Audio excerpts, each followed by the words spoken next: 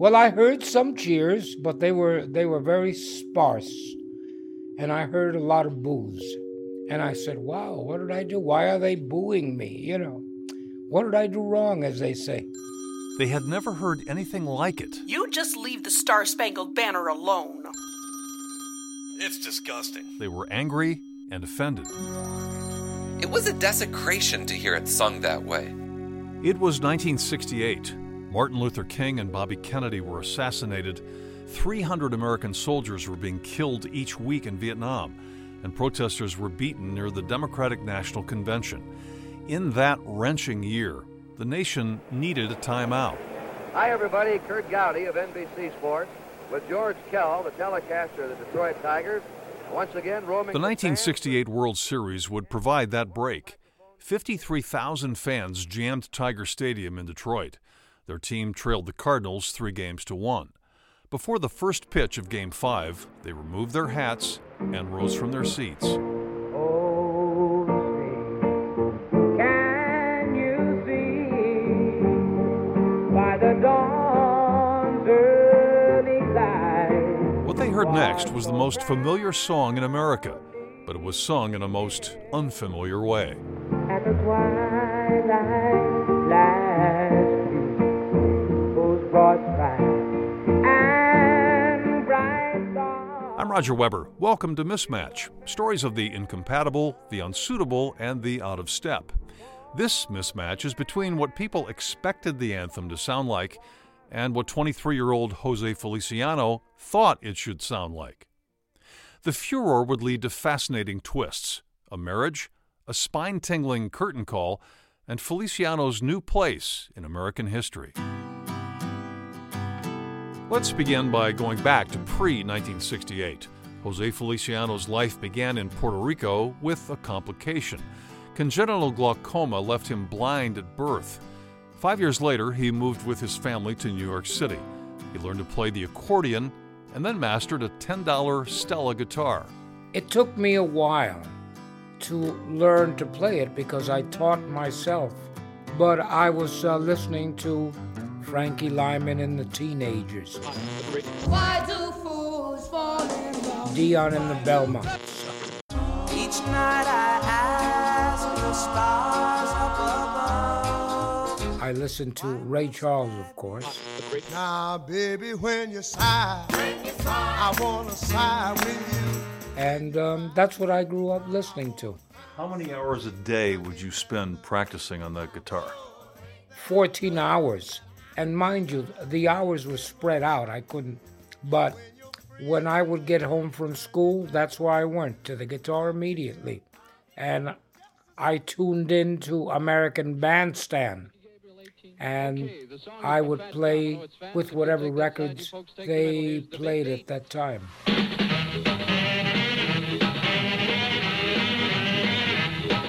He started playing coffee houses in Greenwich Village, then clubs around the country. In 1968, his version of The Doors' Light My Fire rocketed to number 3 on the charts. Come on, baby, light my fire. Come on, baby, light my fire. He had won 2 Grammys by the time he received a fateful invitation, described in this video by the Detroit Free Press.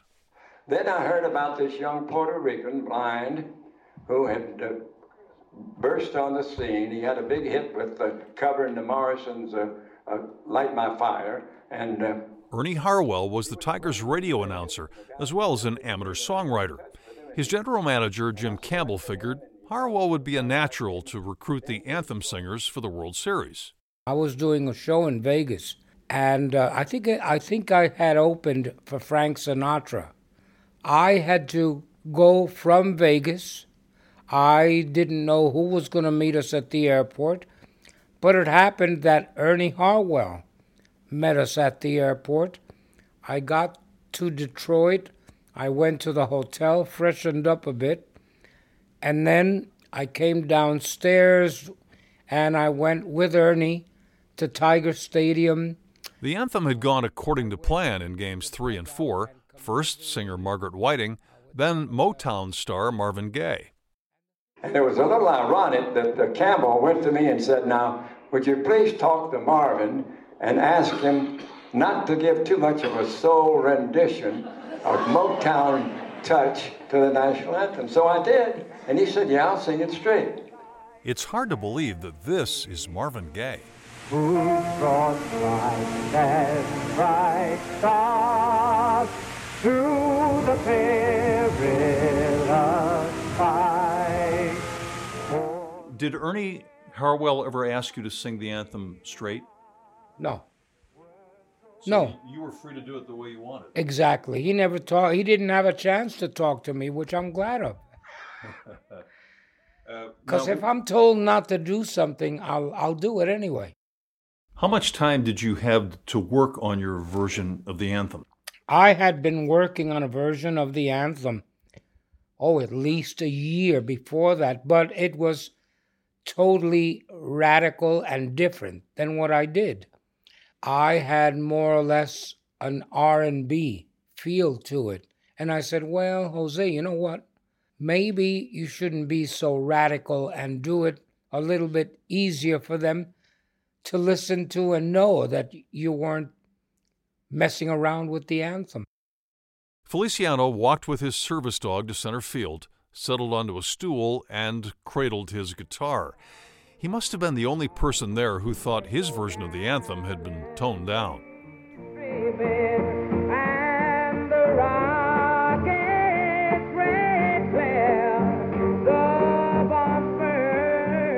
Major League Baseball players are the most experienced national anthem listeners. If you add up regular season and exhibition games, and maybe postseason play, a guy with a 10-year career would hear the anthem 2,000 times. This anthem hit Tiger pitcher John Hiller like a thunderbolt. I mean, it came out of nowhere, We weren't expecting anything different, So then we said, oh, my God, Ernie, what did you do? Because, nobody even raised a voice back then. It was so standard, straight, and... Fellow pitcher John Warden was standing near Hiller on the third baseline. Holy cow, what's that? What's he doing? And everybody's looking around at each other, and you can hear the fans just sort of, you hear that background rumble of the fans, and they said the switchboards were like, boop, just lighting up at the stadium. For the land and for the free and the home of the brave.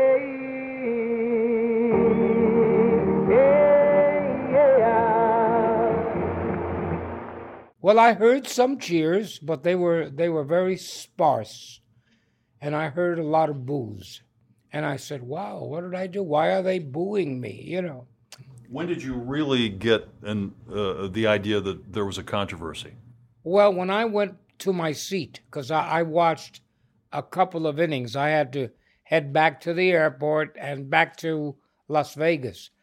I was thinking to myself, wow, what did I do? And Tony Kubek, who was the broadcaster then, came to me and said, you've caused some commotion here. The phones for NBC at the network have been ringing. Some callers branded Ernie Harwell a communist, even though he had Marine service in his past and the Baseball Hall of Fame in his future. The American Legion and all the service clubs passed resolutions that everybody had to sing it right on note. And they got all kind of letters. I almost got fired because of that. One of the critics, opera star Robert Merrill, had performed the anthem hundreds of times for the New York Yankees. He said of Feliciano, when I heard him do it, I felt sick. He completely destroyed the melodic line. You can't make your own interpretation. But 14-year-old Detroiter Susan O'Million loved hearing a new sound for the same old anthem. I was in class, did not hear it live that afternoon. On the way home, I heard that something had happened at the ballpark, People were talking on the streets, on the porches along the way. And when I got home, normal evening, during the news, I happened to pass the television set, and there's Huntley and Brinkley talking about a disturbance, a commotion at Tiger Stadium. And then they showed a clip of this guy playing the guitar and singing the anthem as I'd never heard, as no one had ever heard. And it was like, wow, this is cool. What did you do next? Well, there was so much negativity that I thought was unnecessary, uncalled for, unfair, that, I don't know, a 14-year-old, what do they do? Back in those days, if you're me, you start a fan club. We ultimately had a chapter in England and in Australia and South Australia and Poland and Japan. Jose Feliciano already had plenty of fans, but post-Anthem, he also felt like he had enemies. Yeah, sure, they wanted to deport me, but you can't deport a citizen of the United States. And Puerto Rico's a protectorate of ours. And I'm glad I wasn't deported, but it was funny to me.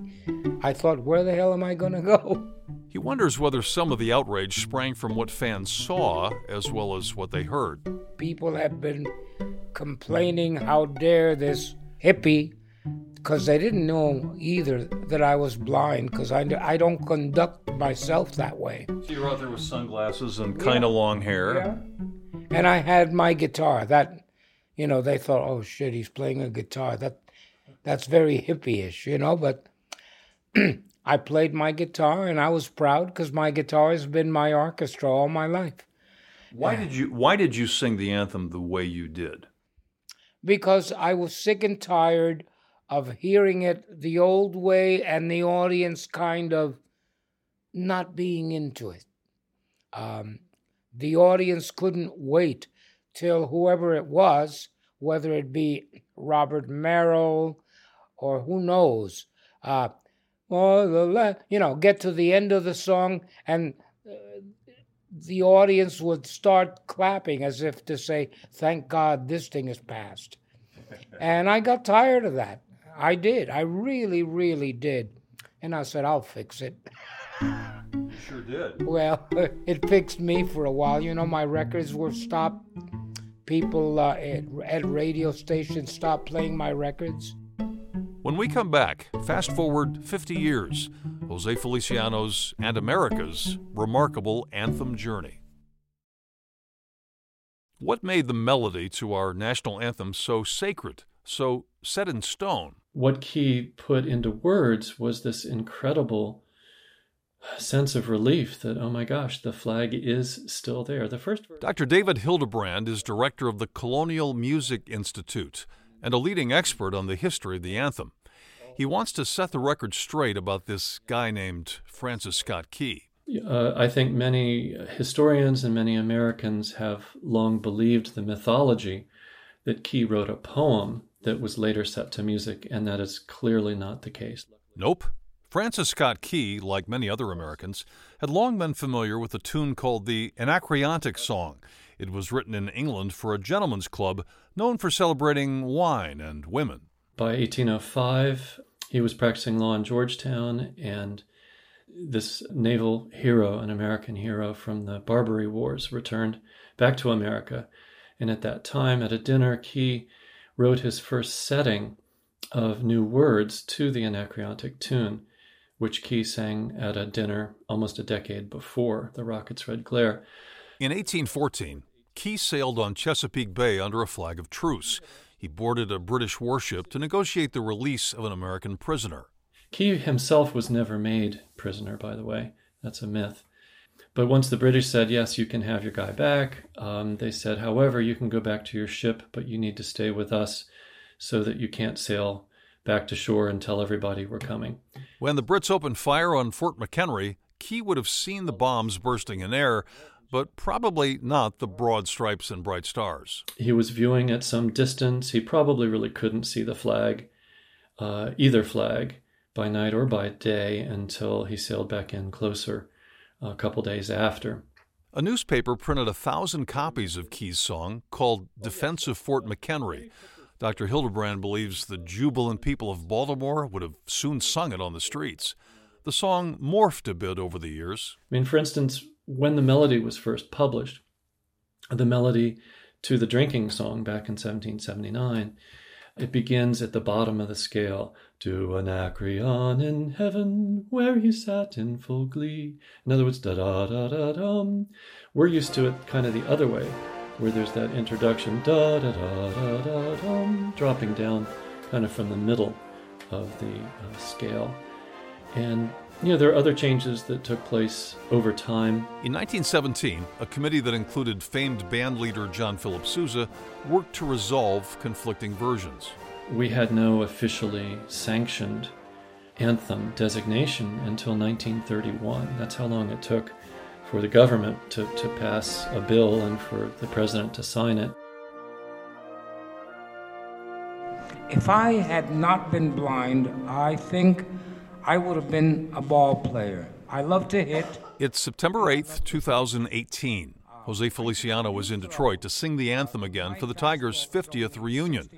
Before going to the ballpark, he meets fans in a crowded room at the Detroit Historical Museum. He takes questions from sports historian Bill Dow. They sit below a huge neon sign reading Tiger Stadium. It used to be perched on top of the old ballpark. The rendition you did, which is so soulful and so beautiful, and it's hard to believe that it was controversial.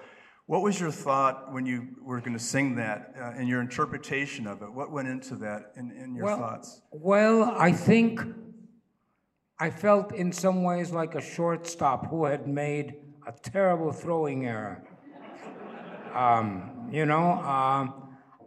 I wasn't complaining about the country. I wasn't saying that the anthem was wrong in any way.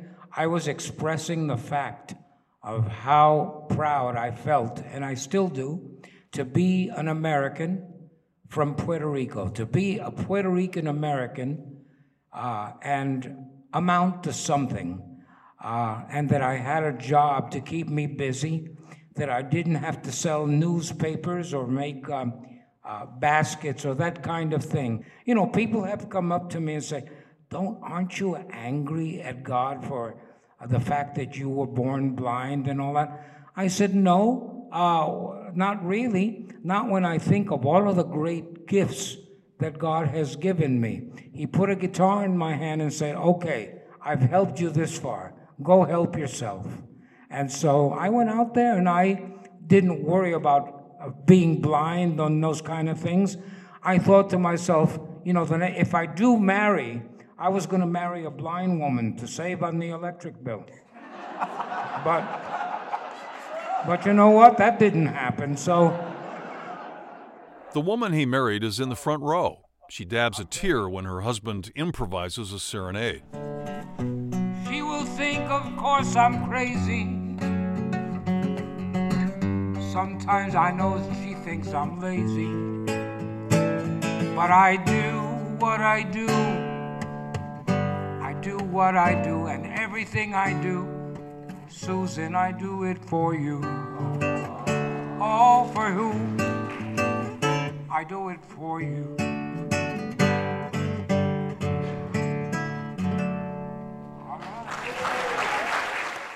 Before the break, you heard from the teenager who started Jose's fan club, Susan O'Million.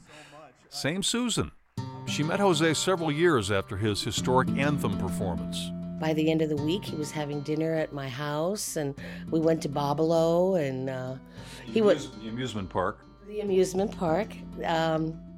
And my dad was in the hospital at the time, and so he wanted to visit him. So he brought a guitar and gave him a little concert at the hospital. And now you fell head over heels in love with this guy. I did. How long have you been married? 36 years. We married on our 11th anniversary of having become friends 47 years ago. We married on the day we met 11 years later. They have 3 children. Aging Tigers emerge from convertibles at Comerica Park and slowly walk to a stage near second base. Fans cheer their heroes of 50 years ago, Al Kaline, Denny McLain, Willie Horton, and Mickey Lolich. He pitched 3 complete game victories, including Game 5. Lolich says Feliciano's anthem nearly kept that from happening. Maybe it was the length of the performance, maybe it was the place in the pregame schedule, but the left-hander says he wasn't warmed up when the umpire told him to take the mound. I says, I haven't even thrown a breaking ball yet. And he says, well, you got to get on the mound. I says, what for? I mean, he says, national TV. We have to be ready for national TV. And you were roughed up in the early going game 5. I gave up a home run in the first inning, and then the score was 3-0. I mean, I wasn't ready to pitch. You know, I've thought about it over the years. I don't want to blame it on Feliciano. But Lolich settled down, mastered his curveball, and led the Tigers to a come-from-behind win. Mickey Lolich turns in a great job as he got Brock to tap it right back to the mound. Feliciano made his own comeback after the anthem briefly derailed his career. He's earned over 45 gold or platinum records and a star on the Hollywood Walk of Fame. Now, for his curtain call, he wears a Tiger jersey with Feliciano 68 on the back. Oh, say, can you see? I understand. I've made my peace with the people because they've been so nice to me, especially for this event. Of the brave.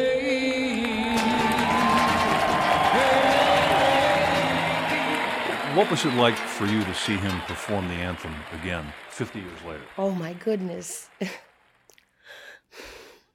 It was a really important moment because it defined his life in such a negative way for so long. It was magnificent. I wanted my town to let him know how they really felt, how we all as a people really feel. I think we've grown since 1968. At the reunion, Feliciano didn't use the guitar from 1968. He donated it on Flag Day 2018 to the Smithsonian National Museum of American History. Please give Jose Feliciano a round of applause for his extraordinary contributions to our American culture. During the ceremony, 20 people from 17 nations took the oath of citizenship.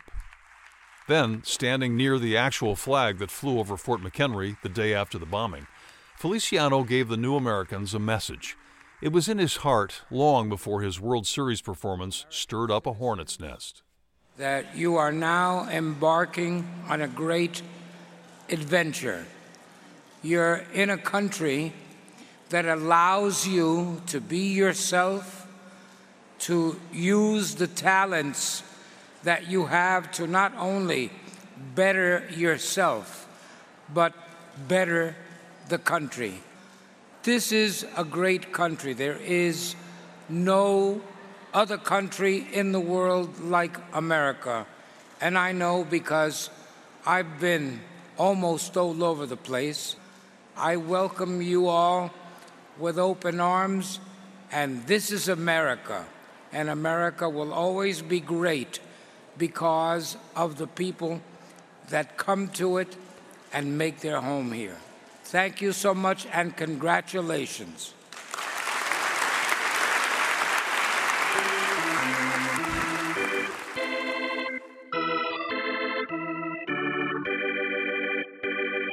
Thanks for listening. Mismatch is produced by Zach Rosen and written and narrated by me, Roger Weber.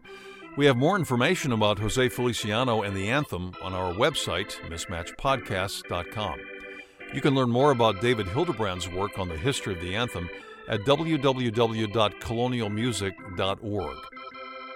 One more thing, consider leaving a review on Apple Podcasts if that's how you're hearing us. Thanks for listening to Mismatch.